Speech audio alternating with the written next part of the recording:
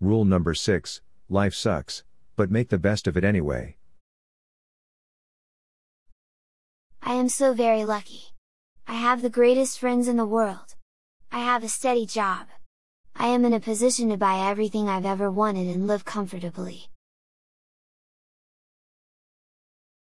Today Julie and I watched 4 movies, Chicago, Josie and the Pussycats, The Perfect Score, and Reservoir Dogs. I met Julie halfway over here, or at least part way over here, about a half mile from my house. Then I thought about wearing it to work, but it's totally not me to be slutty/skin-bearing to work/ in public. We had some tacos and then saw Reservoir Dogs, which has a part about tacos, which Jay is now going to quote. I advised her to quote it at the most serious times, if possible. Mary has Cheshire for ransom. Apparently the ransom is a riding crop that she can send to Aaron. Bit expensive for a joke in that respect, but if she wants to do it, no problem.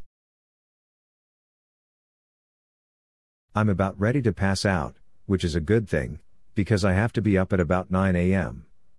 We had a really good day today, I thought.